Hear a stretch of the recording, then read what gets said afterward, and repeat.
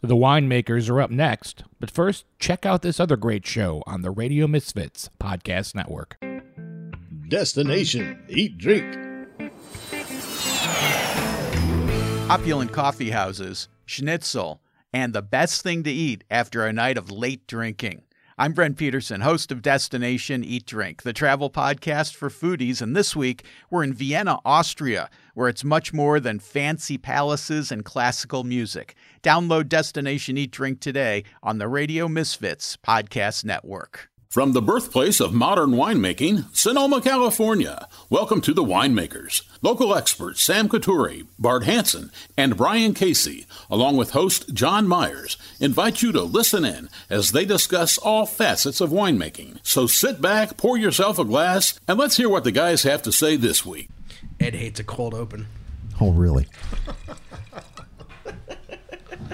No. Hey, everybody. Welcome to the Winemakers. I'm John Myers, sitting here with my really good Wait, who friends. the hell is running the board course, today? Who is that? Sam Couturi. I think it'll sound a lot better this week. Bart Hansen. A radio professional. Who are you? Why am I on this side of the table? And I don't even recognize you without those cheers, headphones everybody. on. Glad to be here, man.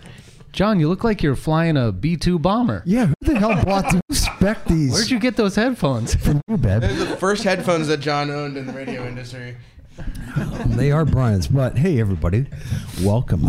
So, we're over at Sam's Place, the Tasting House, and we're just going to talk about a whole bunch of stuff. We're being joined by Jasmine this morning. How are you? Jasmine Egan, soon to be Jasmine. I might keep my last name. Hey, Potential Freewald. why not? Why not? Potential Freewald. I like my name. Jasmine, what's up with all the Pinot Gris questions? What's up? Our guests yesterday were requesting Pinot Grigio, and I really can't seem to think of anyone that was doing it. And I don't know if it's because our climate doesn't really support it, or if people just don't tend to plant it here. But I had to reach out. All right. Dos Amigos. Dos Amigos. Robledo family. Is Dos Amigos Paradise View. What's his the Vianza. clown? He's wow. Jacuzzi. Yes, it is. It is Ronald Okay. McDonald. He does some Why weird am I stuff. blanking on his name right now? Glenn Lyon. Well, let's mention The guy who was a friar? Oh yeah. Squidell? Squire Friedel? Never mind. I came from a theater world, Brian. I learned how to project at a young age. No, I know. Sam is the one, John, just so Well- you always got to keep an eye on Sam's levels. Sam is doing it right. especially by the time he hits Sam the is second talking bottle. into the microphone. And the and levels on his microphone. if you can get people to do that, you've started off right. So, look at you guys got all this wine here. It's geez, I haven't been to a pouring tasting down like this rain. in a while, and it Pouring is. down rain. We are not having a dry January anywhere in the vicinity, both weather-wise or. Ooh, that's too sweet. What are you guys tasting right now? The natural wine, Rocket. I believe. Is it natural? Is Teutonic Wine Company a natural Sam, wine? it's 10.48 alcohol, and it's got a fun label. It's a natural wine. Oh, is that what natural wine means? Yes, I was that's- wondering. that's I'm the literal happy definition. to finally have a definition of what natural wine is. Low alcohol, fun label. Yes. Farming be damned. Right. And where did this come from, Brian? Only add sulfur except when you need it.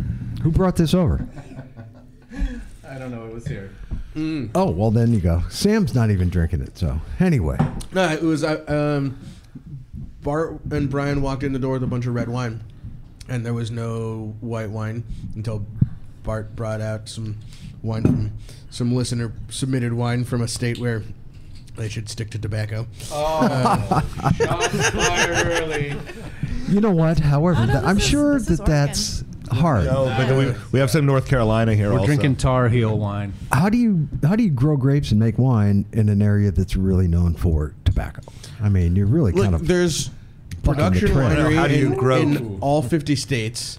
There is wine grapes grown in just about all of them. That scares me. and even Iowa. You where know, I'm look, from, man. when you grow, it's places with summer rain and humidity that are the hardest, and that's where you get downy mildew, and there's no organic way of dealing with downy mildew, so you just pump it with a whole bunch of fungicide.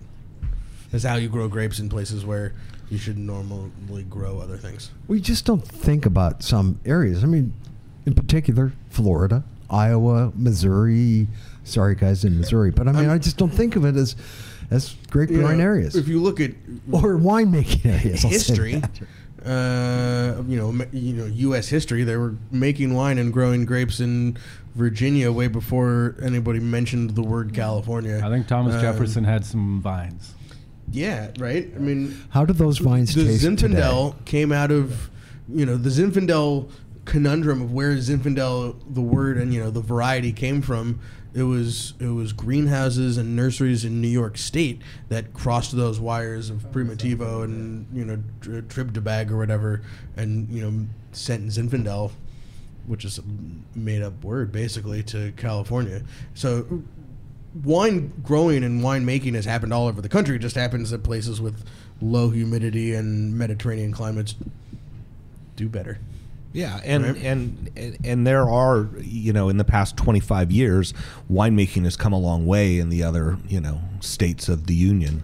And because they're learning how to grow grapes better, they're making the right choices of what varieties to plant. Winemaking is, there's a lot of winemakers that were here in California that moved on to other states for many different reasons, right? And they're good winemakers. So, it's gone away from just farmers and people who grew berries and made wine out of berries to people who are actual winemakers, a profession, and they just happen to be living in different states. Where are they going, Bart? I mean, I'm just talking about across the country, John. There's people all over making wine. You look at Texas is the place you could look at. Right. First. Okay. So, after you leave the West Coast, you look at Texas. And we know somebody who went down there. There's serious winemaking happening in Arizona. Yeah. Oregon, Washington. Well, of course, Oregon. Idaho. Shout out to the Bixby's who are out there listening. Hey, Bix. There's wine grape growing in Idaho. Pahrump Valley Winery in Nevada has a wall full of gold and silver medals, for what it's worth. Some of the best sparkling wine made domestically is made in New Mexico. Virginia as well. Virginia's got a totally legit wine industry. And then we haven't said anything about New York, which has a fairly old wine history itself. For what they do. Huge. Finger Lakes and that on Long Island too. Long Island. I think aside from California, New York is number 2 in producing, I believe. Really? Mm-hmm. What? I'm pretty Before sure. Oregon and Washington? Mm-hmm. Brian pipes up. What? Yeah, new voice to the podcast, throwing down some new random unattributed facts. Yeah, she's perfect. And who out there is going to fact check her? I'll check I it will. right now. Fact checking herself. I mean, I know. I'm pretty sure Virginia grows. I mean, they grow a lot of grapes in New York. They grow a lot of grapes in Virginia. They grow a lot of grapes. I mean, obviously Oregon and Washington. So I guess you can grow good wine, good grapes, and make great wine almost anywhere. But you can also make crappy wine almost anywhere. Because that's the only thing I've ever had from those areas. That's the question of does terroir exist or not?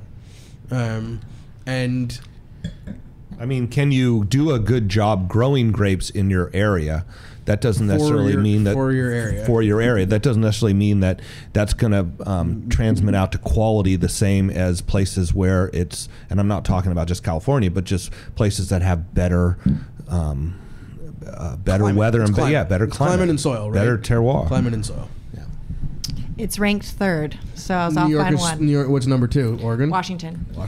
I'm glad you did that. I was going to actually have to move to impeach you from the podcast. Oh, yeah. Apparently, that doesn't mean that she'll actually leave. So it doesn't matter. How many minutes did that? How long? How far are we into it? 8 minutes and 15 minutes. Is someone make an impeachment? Hey, I was watching it this morning. You can't escape this stuff, man. It's crazy. Well, should we then take politics? We're gonna talk politics. Should we do our weekly rant on the tariffs? Yeah, apparently you still can write your state representative and right, because somebody will vote on it or something. Yes, I mean, we live in Sonoma, where our state representative. Mike Thompson is the head of the Congressional Wine Caucus, so I think he would be number 1 in opposition.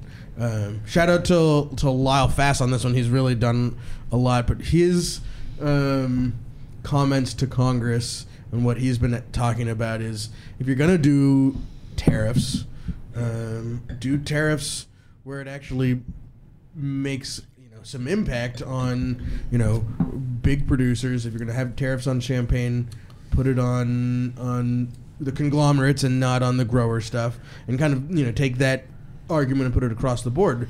Maybe if we're going to have these tariffs, let's put tariffs on big international conglomerates and players that are the ones who are really driving all of this trade and allow for or encourage import and sale of the small producer stuff and small farmers and small family owned operations, which again makes a lot of sense. If you're going to do tariffs retaliatorily, do it where there's big impact. There's the world of $7 prosecco and large production mid-priced champagne that is by volume is going to be a lot more effective with tariffs than you are going to say on a small producer grower champagne who's going to send over 250 cases and try and make an impact in this market, and otherwise aren't going to be able to sell their wine in the same way. So I like that.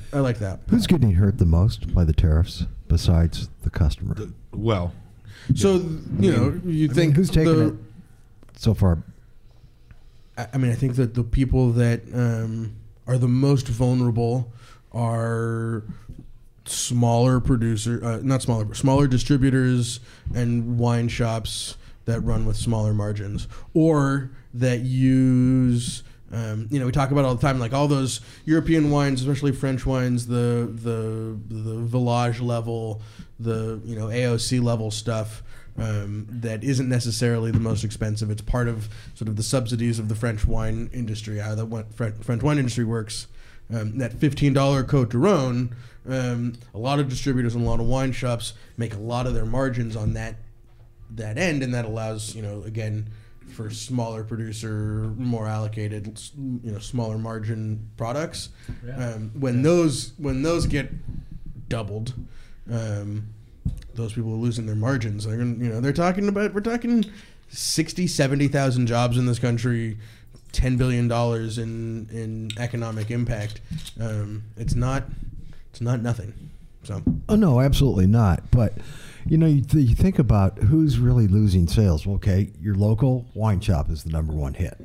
Think about all that, like under 20 European wine at Sonoma's Best, at the Bottle Barn, at your local wine shop. That's the stuff. Talking about my Brian's market. Lifeline. Talking Brian's about medicine. my generation. Whites. Right.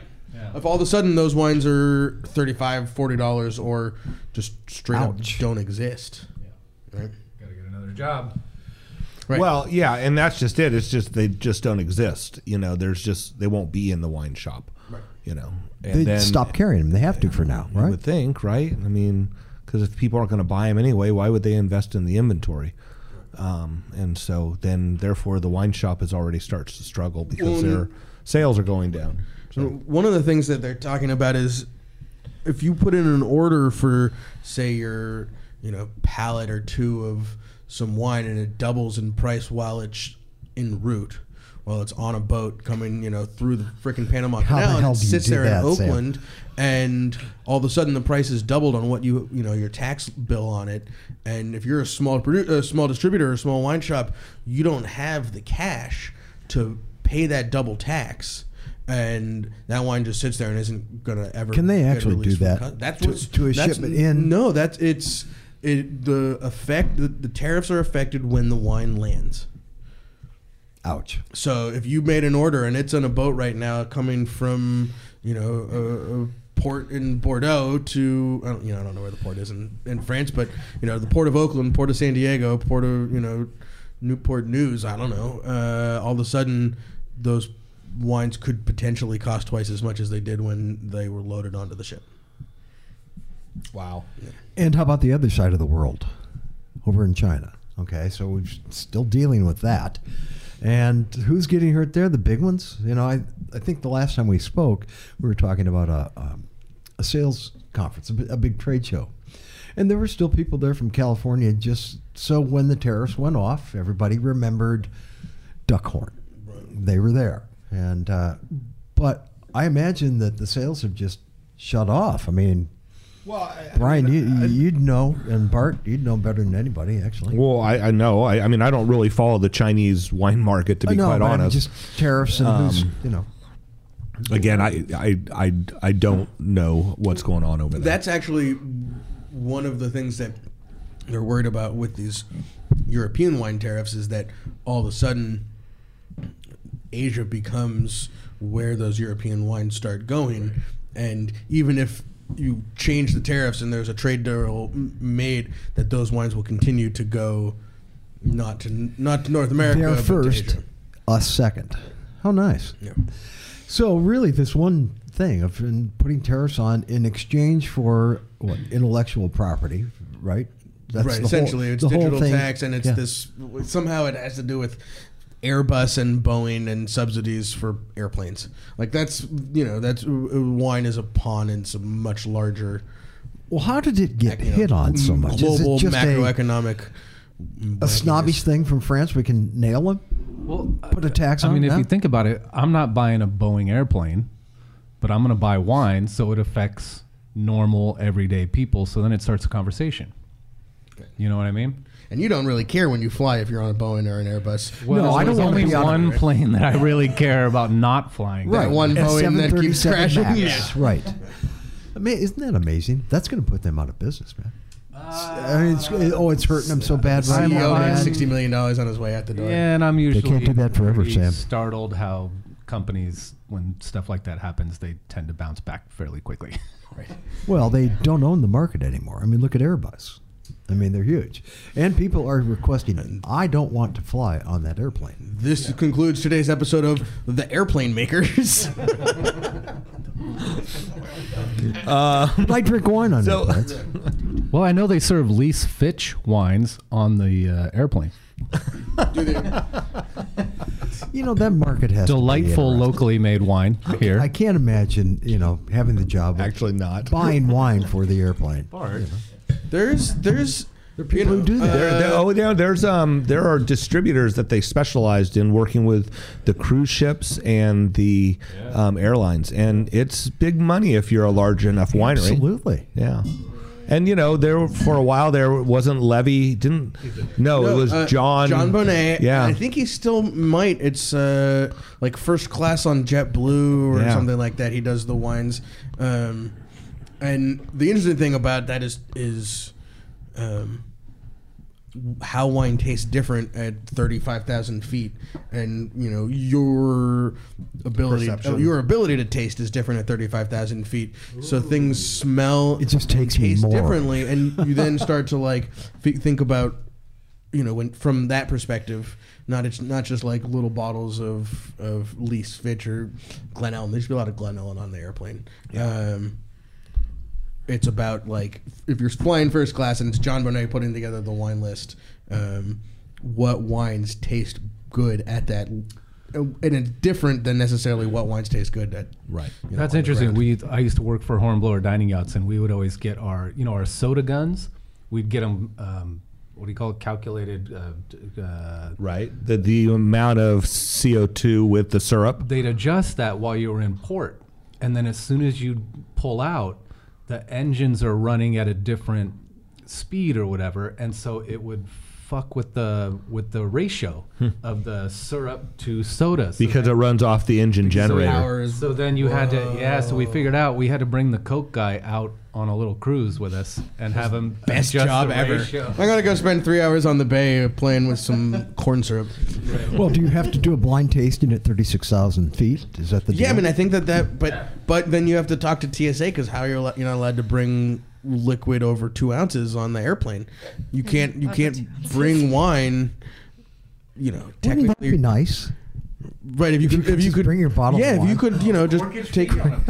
Why not? Now That they're would not be charging Don't for open baggage. champagne. Yeah. This is the new thing. They don't want. They want to start moving off of that as a perk. If French people ran the world. Well, wouldn't be all that bad. No. The food pyramid would Sam, we look a need your little quote different. right now. No, the food pyramid would be duck, and cassoulet, lots of red wines, etc. So Speaking of, how was your trip to France? And how was Phil's and Arden's? I mean, it looks like these guys had a real good time. Jasmine, you go first. It's pretty shocking how affordable wine is. There was only a few spots that we had to get special reservations in where wine costs were similar to what we pay here in Sonoma and in Napa.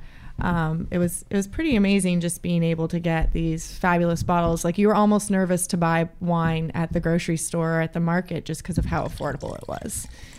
Because you'd buy too much fancy wine that was too expensive, and then. Well, I feel like I'm accustomed to being a shopper in Sonoma, and I feel like are much more reasonable than Napa. So it's pretty interesting, just the costs, and I don't know. It's pretty amazing. There's a lot more rules that they have over there. Like, they can only, like in Châteauneuf-du-Pape, your grapes have to be head trained, and your everything has to be hand picked, which I know are practices that Enterprise Vineyards does.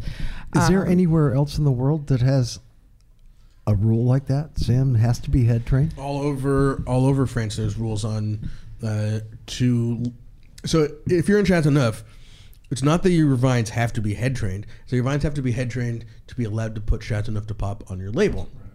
So all over France, in the part of the AOC system is rules about your farming practices, your yield, the varieties that are planted. One of the things that you're not allowed to do in many appellations, I think most appellations in France, is water. Now, you can have vineyards in France that you water, but then it just becomes a vin de pays or vin de France or whatever. But in a climate change world, they're talking about changing rules as far as irrigation goes for the AOC wines. Did you have a favorite wine or a favorite vineyard that you went to in France? There was, I mean, you can't, Anne Charlotte's hospitality alone is just amazing. And Chateau Fontaloupe was definitely up there. What was the other one? Is there a wolf in here? What is it? It's a fountain of wolves in here. I'm going to mispronounce this, but Domaine La Baroche was definitely the highlight of my trip. You got it right. Yeah, I did. Sounded pretty good. Okay, good. What was fabulous about it? Oh my gosh, the wines just blew you away. You were chasing. They have two labels that are kind of on their down low. But if you get a chance to taste there, ask about their pure labels. I bought the bottle of white. Room had last year. Yeah. Yes. Okay, but they make a white stuff. one. Julienne. Juju. Yeah. And we didn't even get a chance to taste it. They were just talking about it, and they had like 7 bottles left. I'm like, I need 3 of those right now. How rude of you. You should have just been saying, may I have 1? I need 3. Buy it I out. need 3. Bourgeois Americans. Americans. Did any of those 3 bottles make it back to America? No, I brought 2 bottles of wine back. I drink quite a bit. Sam, that's Not appearing soon on an episode of Winemakers, Pure Blanc. You know what? I think there is a bottle in the cellar here, though. None of the pure Oh, white. really? Not of the pure Oh no, white, not of the just- pure white. We have- Oh, I we're haven't- talking pure white. Yeah. Oh shit! I've never tried. Yeah, exactly. Wait, what's in it? It's 100% old vine. It's claret, isn't Claret. it? Yeah. it was amazing. How do we get a bottle for Brian? You have to go there. They won't Brian, can ship. you do that Yeah. again? We're screwed. I think we will be at, and I have a new pronunciation for this, thanks to Steve Law yesterday. When we are down at Hospice du Rhône, maybe we can run across Julien, and maybe about 2:00 in the morning when he's really ramped up, I can see if maybe I can order I like think 3 that we bottles. could probably find some things grown in Sonoma that you could trade Julian for a bottle of. Yay! Little exchange. But here's the thing: is I can't go to hospice, or hospice, so you're gonna have to save that bottle for when I get home. That's fine. We can do that. We can do that. So, Sam, did Phil have a good time? So, they went Paris, Bordeaux, hanging out with Stéphane de Renoncourt, and then they drove to Châteauneuf, Hung out with. That's a nice drive across. And the pond. apparently, it's a great drive, and it took like basically the same amount of time that flying would, which was what they were going to do. And then they drove along the coast to Tuscany. So I talked to my dad a few times, and one day I was talking to him. He's in Tuscany. They're in Florence. They're staying at a resort with a spa, and he goes, "Yeah, I'm just really tired." And I'm like, "Well, tired, Dad? What have you been doing?"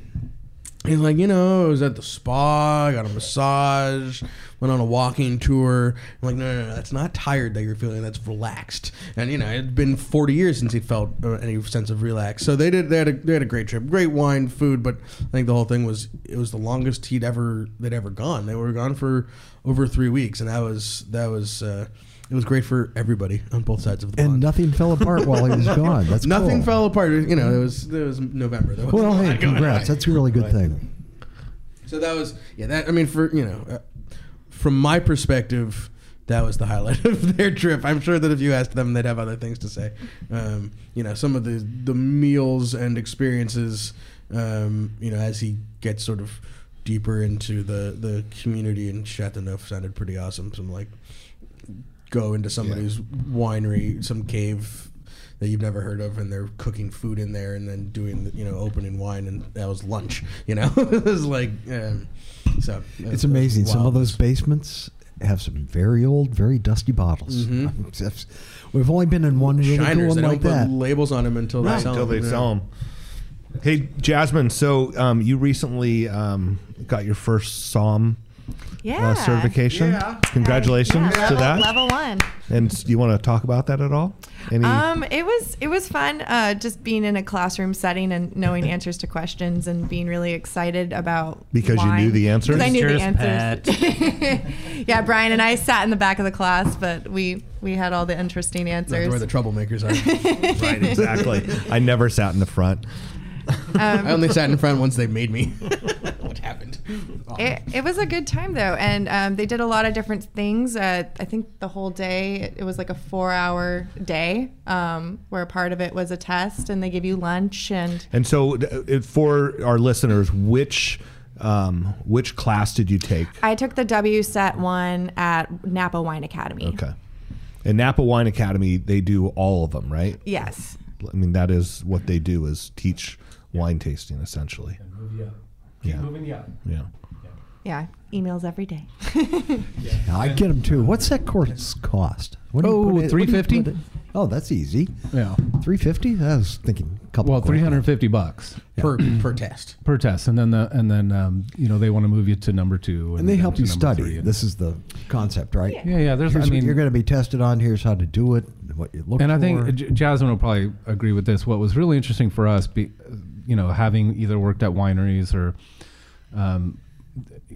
a lot of stuff that we see isn't textbook stuff. So when it was funny that the teacher would even say, okay, learn what I'm telling you right now, because this is how it's going to be on the test. But when they talk about certain ways of making wine or techniques, we've seen like a little bit of everything. But he would say, okay, now just remember that this is the way that I'm teaching you. This is the way that they make this wine, because that's what's going to be on the test. But we know people that soak rosé for extended period of time on the skins, or just different things like that. Where Who would do such a crazy thing? Yeah, where we've just seen different stuff. And but once you know the answer, then you can expand on it, right? Once you know the correct answer. Well, I think the thing is that to make all of these certifications relevant, you have to have a standard. And so the standard was established at a time when these are the norms, right? And we're kind of in a growth period with people experimenting, I would say. Wouldn't you guys say that? For me, the only thing that makes any of the experimenting interesting is knowing the basics and the foundation and the standards. That if for you guys, experiencing all the different things that people have come in and told you about, and all the different winemaking methods. But if you start from this is how things are normally done, then having the conversation about a 3-hour cold soak maceration on a rosé becomes interesting, or using Viognier skins in your Syrah, or any of the stirring, lees, not stirring, whatever those things are. Seeing the differences is what makes that interesting, right? Right. Yeah. I was thinking about Hardy Wallace with his skin soaked. Your podcast guest, Hardy Wallace? Yes, Hardy. We're still waiting. Skin fermented, concrete skin fermented Semillon. I want to taste that, you know? For sure. I mean, I love Semillon. Certainly not traditional. I like Bordeaux whites, but I know Hardy he's doing his blending right now, so maybe it's a good time in the next week to reach out to him. What would be tradition on that, Bart? Semillon, you know, I mean, what it would be traditional Semillon, it would come from Bordeaux. It would be either tank or barrel fermented. Pressed off of skins. Blended with Sauv immediately. Blanc. Blended with Sauv Blanc. And, you know. And I don't know, is Semillon a testable barrel aged, probably? A testable wine through? You mean doing a blind tasting? Yeah. Oh, they try and stick to. So what's It would interesting, we didn't do blind tastings for WSET 1. You do it for Quartermaster Psalms, and then as you move up, you do more for WSET. You'll do more of the blind tastings, but they try and stay. What do they call it? Varietally correct. Right. So you know they're not going to give you a Viognier that's grown in Portugal by some guy who does skin contact and then ages in oak for 24 months. Right. I mean, So that's not fair. So in the case of Semillon, it would be Bordeaux Blanc. It would be Bordeaux Blanc, or even if you do it, you know, from here in California, it would be, you know, up at Monte Rosso, something like that. I mean, if you're trying a Semillon, but that's a tough call, probably. Yeah.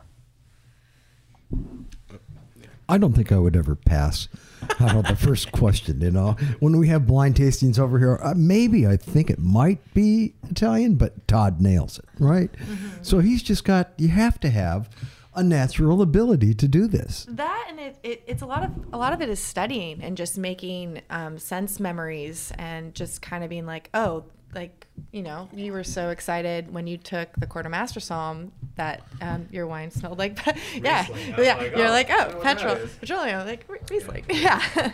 And like I have the same thing. I can pick out old Sonoma Zinfandels very well just because I've had opportunities to taste them. And it's my favorite thing. Where do you do that, Jasmine? Here, actually, when Brian Casey was manager at the Fig, he gave me one of the first wines ever grown in Sonoma, which was who kinda was cool. at the Fig? What?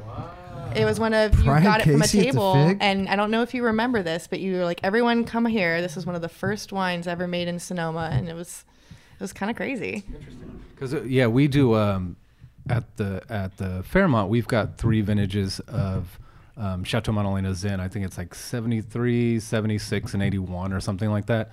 And Mark one day when I was the assistant somm just blind tasted me. He said, "Smell this. What do you think it is?" And I was like, "Ooh, totally smells like Zin, but it smells old world because it was so aged."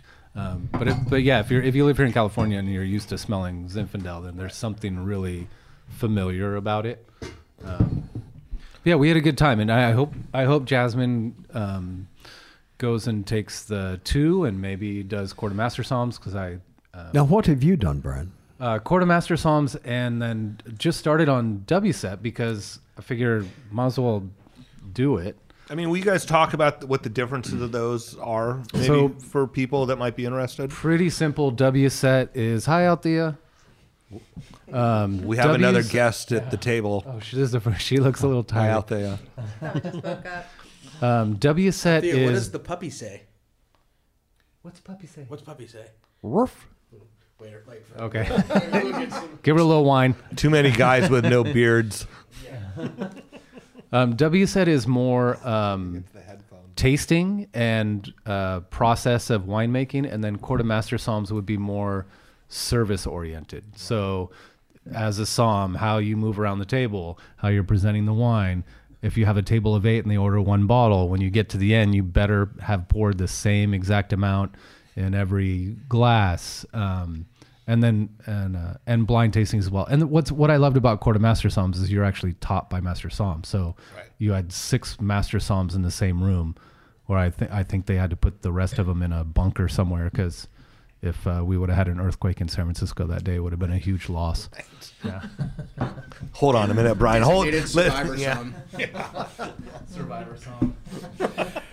Well, we do have a new guest. Althea's sitting on the table, just hanging out. Sam's arms. Just So waking cute. She's adorable, man. She's gonna have to take my spot. I have to head over to go check out some wines. For You the outta girl here? on the Fig. All right. Enjoy. Do some more tasting. Wait, stop. Wait a minute. So Maybe we should all go. So you are sort of collaborating concludes with today's episode. Sandra in sort of picking wines for the wine list at the Girl and the Fig. Yeah, So- getting some exposure to how things go behind the scenes. I love working for the Fig and want to be involved and kind of want to branch out to more of their wine program. And so kind of getting my feet wet in it and going to meet with some. You know what would be really good to probably carry at the Girl and the Fig? Would be Autotat Rosé. Funny, they just. I wonder what. Just delivered. I wonder how much it would be if you sold it to them. I've already talked to Sandra about this. Man, just do Okay, not. that's a good thing. Yeah. Just So don't. do you take have the- any idea what you're going to try today, or do you just walk in I know who we're meeting with. and that's who? Is it a rep or it's a it's a winemaker? rep. Okay. So I you're gonna don't try I don't know the people Stuff yet. out of their book. Yes. The big one, please. Don't get rid of the McLaren Syrah by the Oh, glass, I don't think that's please. possible. Thank God. Oh no, that's not on our chopping block. But I don't think I could go in there. To get it. No. It's like, That's all right, We John. love If it ever Steve. happens, I got an in with And we know a guy. McLaren You know Syrah. the Yeah, guy? yeah. but there's a difference between having You can it get it at straight from the home, barrel. you know, et cetera, and going in. And, you know, when you walk in and you're able to get really one of my favorite glasses of wine. That's a beautiful glass. It really is. There you go, Steve. You hear that? Oh, he knows that. I like to suck that stuff down. So, well, you know, so we talked a little bit about vacations. Bye, and trips Jasmine. and stuff like that. But Bye, Jazz. Bye, Jasmine. Have fun. lots of vacations going on here still. I mean, I see tourists around town like crazy. It's been packed. I mean, Wow, send them my way then. Seriously. Where I don't know where you're hanging out. Are you hanging out at the visitor center? No, I'm hanging around, just even trying to cut through on Spain. You know, driving. It's lots of tourists walking the city. Huh. Yeah, and when the sun's shining, the people are still out. I don't know what occupancies are in the hotels and how the restaurants are doing. Brian's kind of giving us a little bit of a insight on that. But we've got a couple of restaurants closed right now for winter sprucing up. But Fig opens tonight, or at least I have a reservation. Oh, okay, tonight. So hopefully Yeah. there's a floor. And then kitchen the and Swiss bar. Hotel opens up here, I think, this week also. Swiss Hotel was closed too. Yep. Oh, wow. So, Where would you eat in Sonoma? well, there are other places. EDK has been bumping. Actually, we had a good lunch there last week, right? And we all ordered our own stuff, and then we had Althea with us, so we ordered the vegan option, which just seemed to be something she would be into. It was like the butternut squash with the lentils and the maitake mushroom that looked exactly like her hair. That's right. Yeah, and it was actually really good. Yeah, I think she ate more truffle fries than she ate her vegan Yeah, probably squash. so. She's a couture.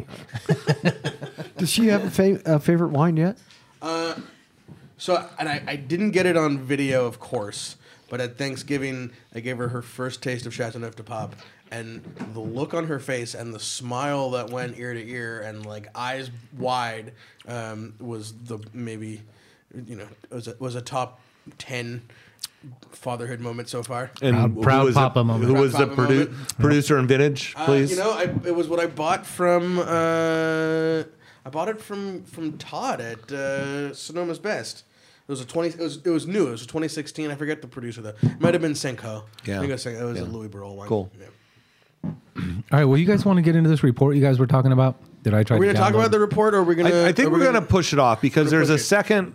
There's a second report next week. second Part two of it. of the conversation. Yeah, of the conversation. From the first part to touch on a little bit, it has a lot to do with millennials.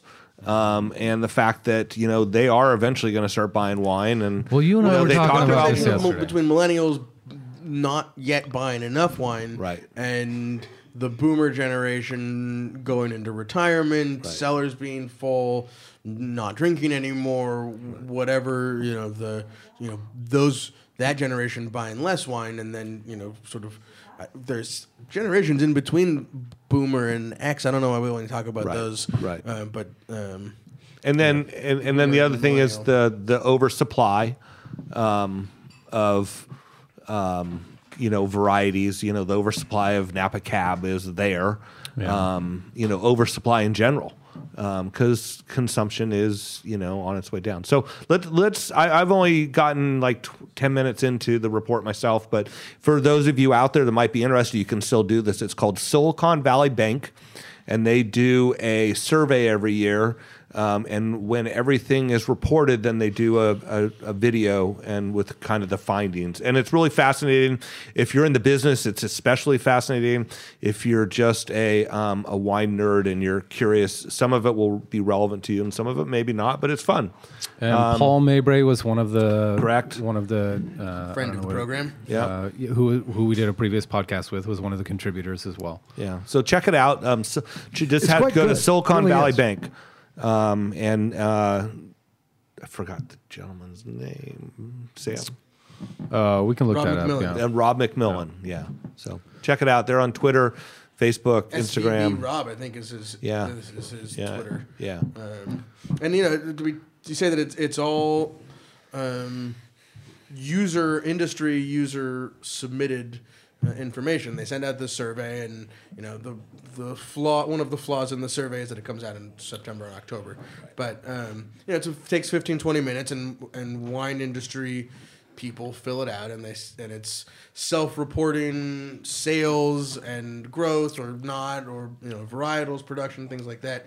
That he then takes all this information and does the data magic and aggregates it all and comes with this report. So it's a way that the wine industry sort of talks to itself through these reports. I found it fascinating. I looked at a lot of the slides, Stuff in there. especially the concerns. Some of the things that you wouldn't even, you'd think, wow, mainly concerned about the economy. No, it's totally different. Anyway, we'll talk about it next week. But yeah, this guy's name was Rob McMillan. That's who you sent. Okay. So Well, and Bart and I just talked about it briefly yesterday about millennials and how, it was like 5 years ago everyone was talking about millennials. This is the new market. You got to cater to them, and then it ended up started kind of being drinking a White Claws and bubble doing dry bust Januarys. because they just weren't buying anything. But what I was mentioning to Bart yesterday is that I think what they're driving is content in social media. You know what I mean? Every Instagram wine influencer is a millennial. So I don't think that they're necessarily purchasing wine, but they're driving the content. And so in a way, you sort of have to cater to them because other people are purchasing wines based on what they see. And when you have them pushing content, then it's putting it out there. So, I mean, it's an interesting sort of... Yeah, I mean, it's definitely a stereotypically more social media savvy age group and demographic. Yeah.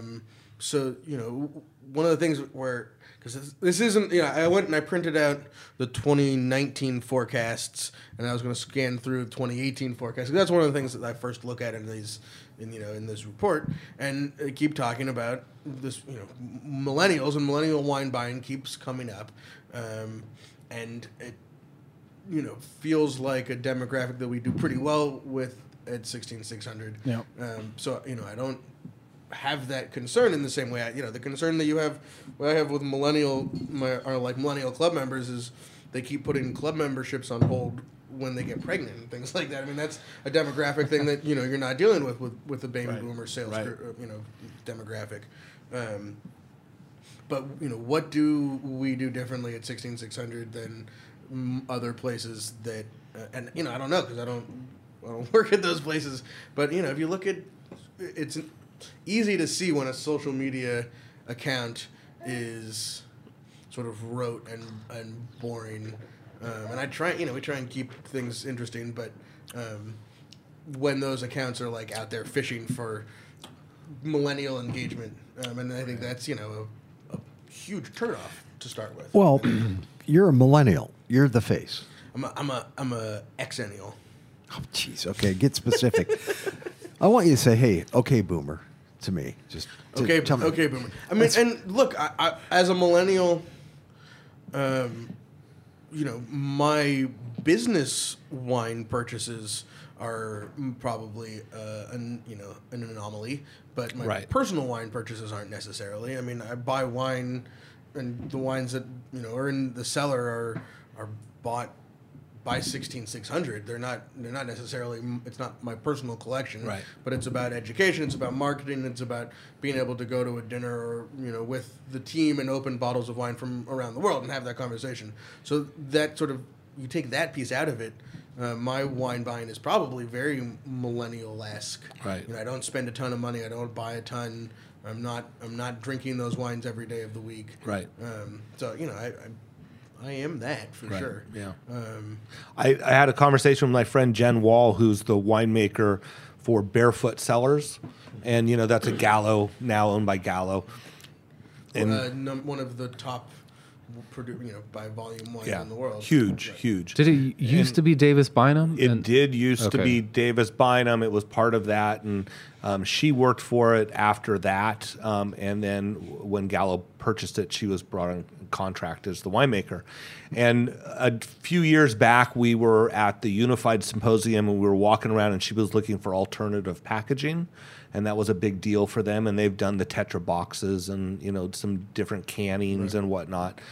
They've done all sorts of things, but she said this year was going to be her busiest year ever because Gallo is doing a wine-based, 100% wine and water-based, sparkling, product. Seltzer. They're doing a seltzer, but it's going to be wine-based. And they so like expect White it to Claw, be huge for them. So White Claw would be like is liquor, malt liquor and or spirit and or water. All those sparkling things are all a little different, but and we're talking about cans. I'm sure it'll be in cans. What is the alcohol on those things? Not low. Well, and I think the point with hers less than the Teutonic. Right. Blend sprocket. The point with her Which I like, is actually. is that because it was wine based and they wasn't going to be sugar added. So we could have her on the show and have her talk about it if we. People want to hear what that would be the largest production wine we've ever had. Yeah. It'd be interesting. Yeah. Well, besides Naked Wines, I guess. Yeah, probably. No, Naked Wines is nothing compared to Barefoot. Barefoot. Huh. Do you see? Back to John Bonet put out this list of the top 10 wines. I just saw that, and Barefoot sold was by the Pennsylvania Liquor Board.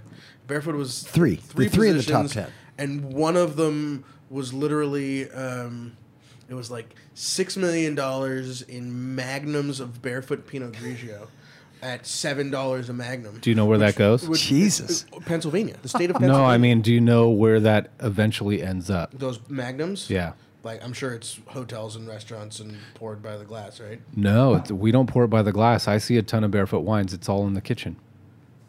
And we buy those magnums. That's what we use for cooking wine. Yeah. Whoa. Rather than buy the Franzia boxes. Franzia boxes. Because that's a very common thing in kitchen that you see. Yeah, we use the Barefoot and magnums. Some of it goes into the food and some of it goes into the kitchen staff? No. Here's the deal. It's probably more ecologically correct because glass is more recyclable than a plastic bag in a box. But then when you consider weight of glass, I mean, you're right. Well, that's shipping now. Yeah. Everything counts. Yeah.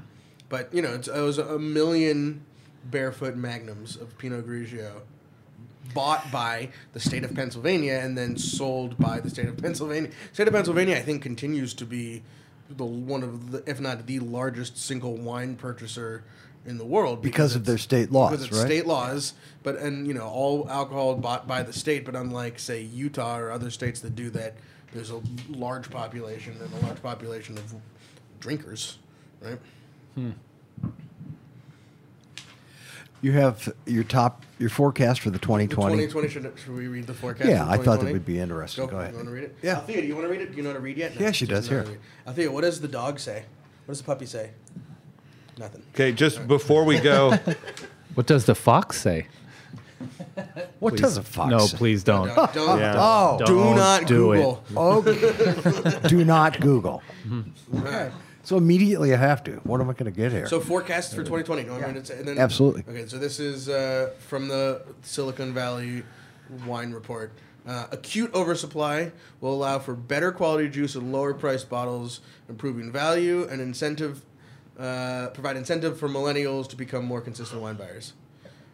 Oversupply will lead to vineyard removals and fallowing in some cases and reduced returns for growers. And I think that's something you see drive around Sonoma Valley. There's vineyards that have been pulled out and not replanted. There's vineyards that still have fruit from 2019 that just sitting there rotting. Leveroni and Arnold, Right, I think. Leveroni and Arnold. Yeah.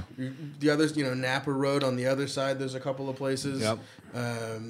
So grape and bulk prices will stabilize at lower levels than we've seen in 5 years, and it will be well beyond 2020 before we see grape prices stabilize. I don't know what that means. Baby boomers are moving into retirement and declining in both numbers and per capita consumption, while millennials aren't yet embracing wine consumption, choosing to stick with spirits or abstain altogether. Screw you, dry January. On the other hand, millennials represent the wine industry's largest opportunity. Premiumization is nearing its apex as a trend, indicated by the decline in total sales volume, decline in premium wine growth rates, and difficulty in passing price increases on to consumers. And this is a place where, the conversation we had about tariffs comes into effect. When these prices of expensive wine goes up, who's left to buy it and what will be left purchased at those other prices. Cumulative negative messaging about alcohol and health is impacting demand from young customers.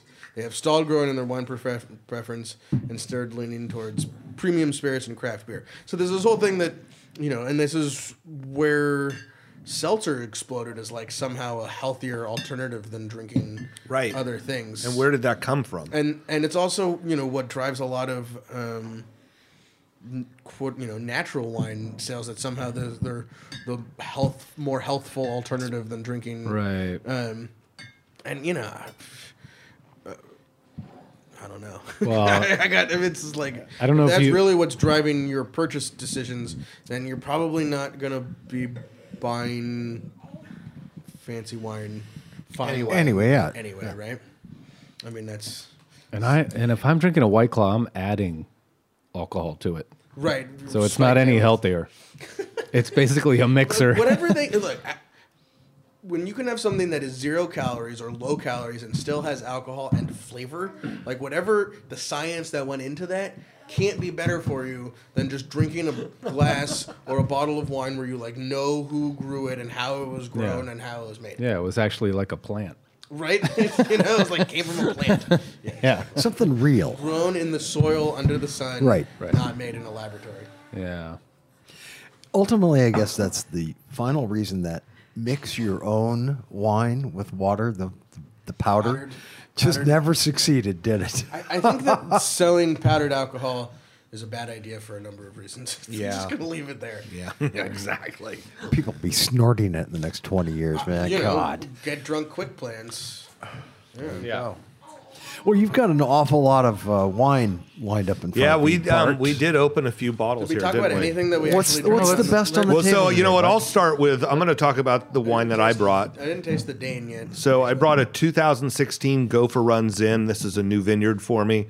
This is just gonna be released here as soon as I finish an Instagram email. picking it or you're pouring it? I was doing both. Okay. Yeah. Sorry. So that's a new release for me, a new vineyard. Look for an email coming in your email Exactly. box. We got to pay for bottling in March, you guys. So Right. get ready to buy some wine. Buy wine in February to pay for bottling in March. Welcome to the wine industry. But that makes sense. And then, Sam, you got a 15 Val Rossi homage. That's been open for a couple days, but I feel like I needed it. It's the 60% Grenache, 30% Mourvedre. So it means it's got more Mourvedre than we usually have in the Rossi blend, and the Mourvedre needed a day or two to And come out of its that's shell. I think And we that's have the the Rossi range in general. I Well, think. we have the 13 at the hotel, so it's That's 45 Mourvedre. right. So, but once you get that thing open, it's beautiful. It sings, and then we got the Bedrock 17 Evangelo Vineyard Heritage Contra Costa, which is great, and then also the Gamba. So Gus Gamba, 2017 Zen Family Ranch Russian River Zinfandel. For me, the Bedrock and the Gamba are very similar. in profile. Yeah. What's interesting, the Bedrock is probably, what's the alcohol in the Bedrock compared to the Gamba? Let's see what it says. 14.1 it says on Bedrock, and what do we say that it said 15.9 on the 15.9 listed, Gamba. and it's probably higher than that. Yeah. And then we, to start off, we started drinking some of the natural wine. The Sprockets, Dita from Sprockets brought us the white wine from High Pass Vineyard Willamette. And with the aromatics, it smells maybe like a little Viognier, a little it's got some Chenin, a Riesling little. in there, too. Oh, that could be, yeah. Because it's got really pretty nose on it. Hey, Bart. And then we've got. Speaking of Chenin, man, was your Chenin Blanc a big hit at Christmas? Oh, good, John. Thank you. We did Christmas and New Year's, and we drank all we had. That's awesome. So now That's we need awesome. more. Okay, Just to no put problem. a comment in there, man. Thank you very much. You will have to call Oprah directly. Right. Yeah. She got. We're down to the 30 ballots. cases. 30 Okay, that's cases. good, right? Yeah, that's You awesome. don't want to sell it all, right? No, because the Fairmont's going to probably sell 25 cases. Oh, no shit. Yeah, we are pouring that. If you want to come taste it, if you just want to try and come taste the taste, come to the Fairmont. And then for the North Carolina wines, I thought the Viognier was a nice wine. I mean, Jasmine and I both gave each other the thumbs up on it. And then we watched Sam pour it, smell it, and then dump it. So we were like looking at each other like, maybe you don't like that. But the Petit Manseng, really interesting nose. And That's for me, one I've never heard of. Tell me about it. Oh, Petit Manseng. I know Manfred Krinkle from Sinquanon is working with it and doing some interesting white blends, but a unique varietal. I don't know where it's originally from. I would assume France by the name, but the all of the wines that we had from North Carolina are not flawed or bad in any way. They're I love drinking any kind of wine. I have maybe in the last couple of years had 2 bad wines, and lately what it's been with drinking bad wine is not that the wine's bad, but it was a little bit too manipulated, because I've had some rosés that you could tell they just added too much acid to it.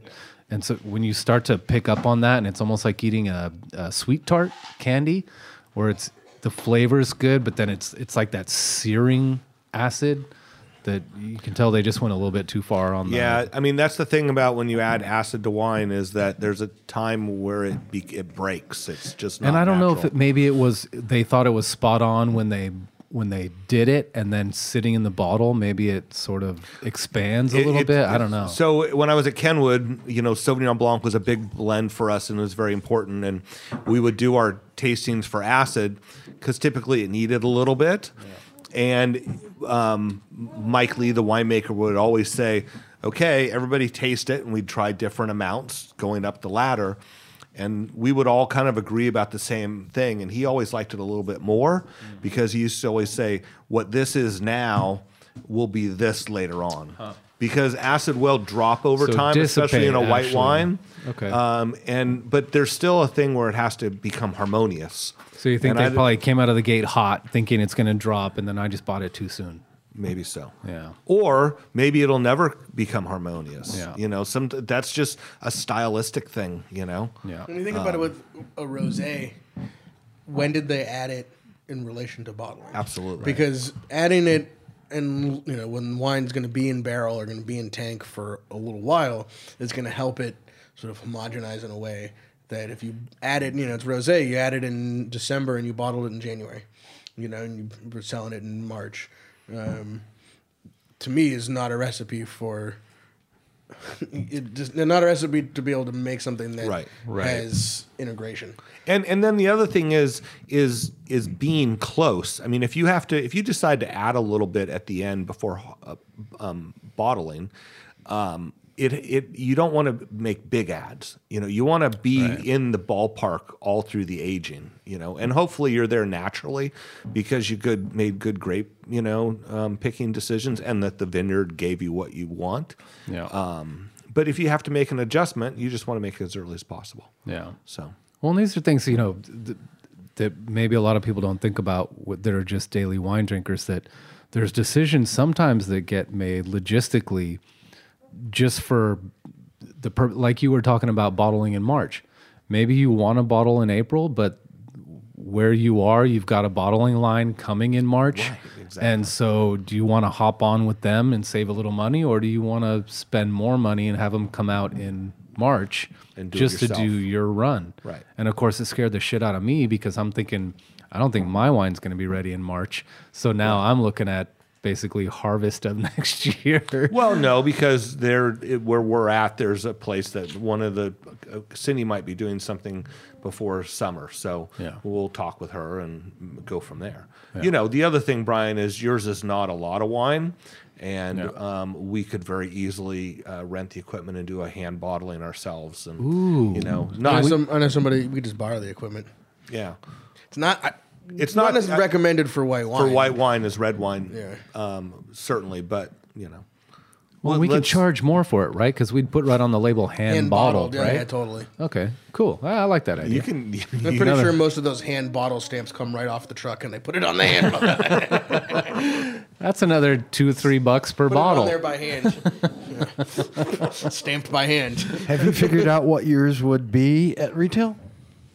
No, I think I'm going to wait till final product, and then you run. You know, when the wine is where you want it to be at, and then you run the numbers and say, okay, this is what I've got to be at to break even. This is what I've got to be at to make this much. This is, you know, and that has to What do are you with guessing? that has to do with partners and spouses, I think. Okay. I mean, So what are you guessing? I mean, $50 BTG bottle? pricing or No, just a bottle bottle. pricing, case pricing. What are you talking about? Yeah, I think, you know, it's a matter of more of Brian's going through the process of figuring out where he's going to sell it. He's going to want to sell some, you know, through the outlets that he has. He's going to want to sell some through a mailing list of friends, and then I mean, at the Fairmont, I can charge whatever I want because I'm the one buying it. I have a feeling it's We lost a lot of money on Brian's white wine last our month. wine cost is through the roof. Through the roof. How did we sell so much Roussan? Right. John, the most important thing for me, especially making a wine for the first time, and is not to lose money. That's all. I mean, Sam thinks that's very entertaining. I only wish Phil was here to hear that too. If there's a way not to lose money, my wife will maybe let me do it again. Does she know that you? How did you like massage the work at 16600 for 6 weeks in exchange for a ton of grapes? You know, she doesn't know what I'm doing during the day anyway. Oh, good. And she doesn't listen to the podcast, right? So Right. Fine. No. And if she does, she just more focuses on you. right, God, that Sam is so nice. Yes, that's. Got her Althea, fooled. you think that's funny too, don't you? Althea, what does the puppy say? Nothing. Shy. Althea. She's having a good time. She really is. And she's chowing on these. These are superfood puffs, organic grain snack, purple carrot and blueberry. Well, before she was chewing on those, John. Oh yeah, John, you Yummy. and Althea Those are will awesome. at some point be eating the same food. Althea's on to pretty much adult food at this It'll time. be Yeah, she's- Ensure and superfood puffs. Those are damn good, man. Seriously, try one. Those are really good. Did you see I don't know what these things are made out of, but they contain thyme. You're just like you're just feeding time into the meter Right. with these superfood Well, puffs. did you see that before that she was chewing on that cork that had a bunch of tartaric acid, like little crystals on the end of it, and she, And look at she- it, she licked it all off of there. She was little teeth marks. Dame used to go crazy with corks. Yeah. Yeah. Well, Yeah, there she goes. You know, advisory to the parents out there: 16600 corks are not baby safe because of my little piece of red wax on the top. Right. Because the red wax becomes she just totally scraped that tartrates off the bottom of that cork. Yeah, little red wax. And look at the face she made. It was like, ow, little tannin in there, baby. Yeah. She's got purple all over her mouth. Sam, she was What is chewing that on the cork? stopper and dropped it Dropped it here. into the, and her perfect. face was like, oh my God, what did I do? I don't have my toy anymore. She couldn't get it Parenting out. 101 by the winemakers. It disappeared. It was amazing. Well, she wants to be in broadcasting. Look, she's playing with the mic. Bart, I just had your so the 16 Dane Cellar Zinfandel Go for a Run. Ooh, that's nice. You know what it tastes like? Nice. It tastes like grapes. Yeah. which and- sounds weird. I know. right? It's a Zin thing, though, right? Well, so it's 95% Zin, 2.5% Alicante, 2.5% Petite Syrah. So it's always had like a grapiness to Yeah. it. I'm really happy with it. It's been a wine that I've been kind of confused with throughout its entire No, I really process. I really like it. Yeah. Very rarely do you get, and that sounds stupid to say. Right. Very rarely do you get a red wine that actually tastes like grapes. Yeah. Yeah. It's and, it's and very I'm not different talking about it than in a the- negative way. I'm talking about it in a good way. and it's very different than the Los Chamazal, which is fun. Right. Well, and we got one more wine to get to. Has anyone tried the Lido Cab? I did. I just poured it. Okay, because Bart, you know these people. I got this wine from Mark, the former somm at the hotel. He gave it to me. I think he came in for dinner, or maybe it was the last night that he worked or something. He gave this to me, and we were pouring it by the glass for a while. So it's Leto. It's a Napa Cab. Yeah, and Brad is a seasoned winemaker working in Napa Valley. And also, the thing that Brad has, he has what's called Rutherford Equipment Rental. And while he was a full-time winemaker, I have a he bill. started Do the Rutherford equipment rental? he started renting equipment. It's in the mail. and they rent everything. And his wife Lisa runs that part of the business, and then they have their label Lido that is down in the business parks in Napa. He's since left his winery. His winery was acquired by the Foley family, and so he left. And they have a production facility where they do the rental. And they're great people. They live here in Sonoma, up on Trinity, at the very top.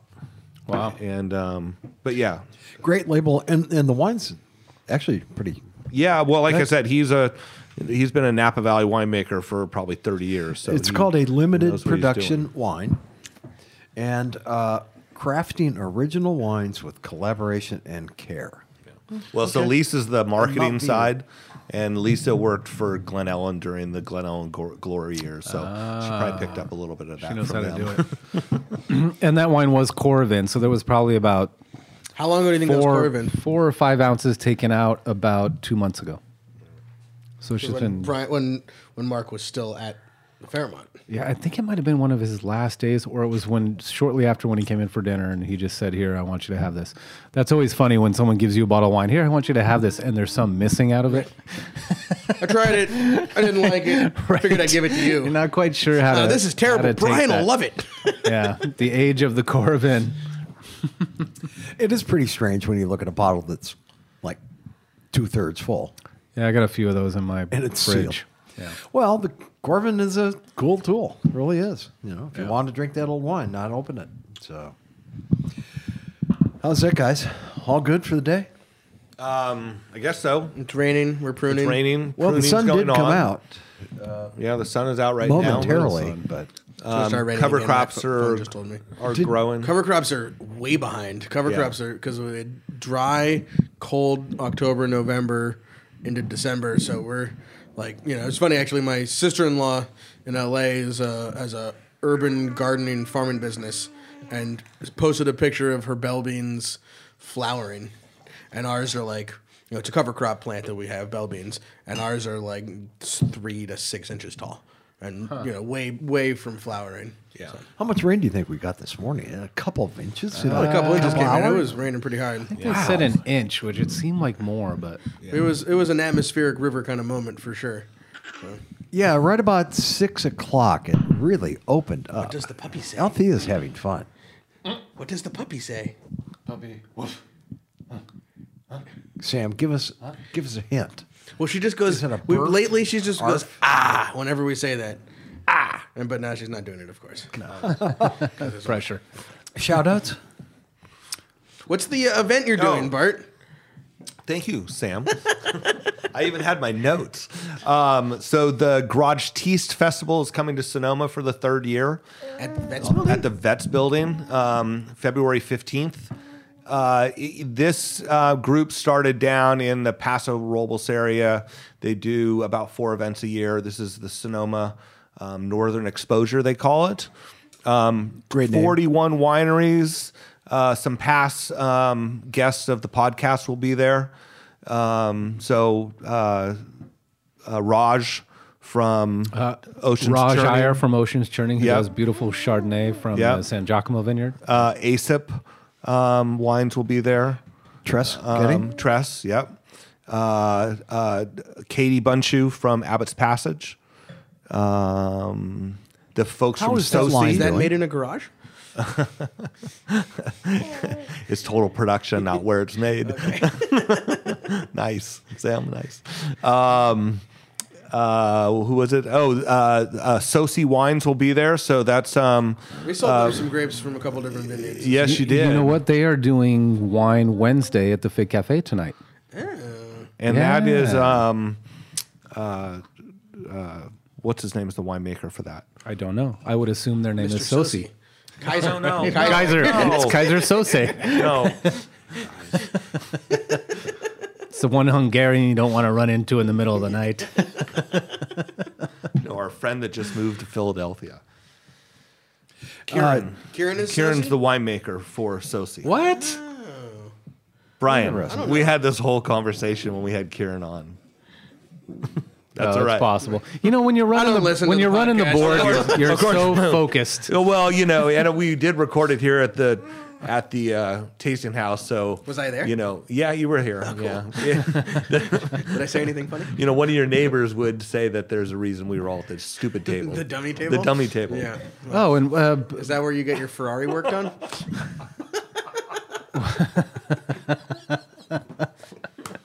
So anyway, get your tickets.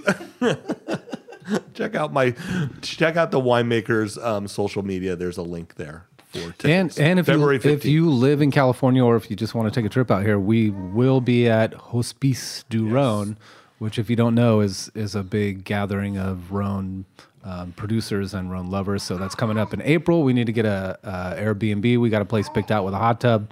So come to we'll Live party with recording us. We will The Winemakers podcast in a hot tub. blah blah blah blah blah. Join us. We will text you the address Find out quickly why if it's you're a radio interested show. in coming and hanging out with us.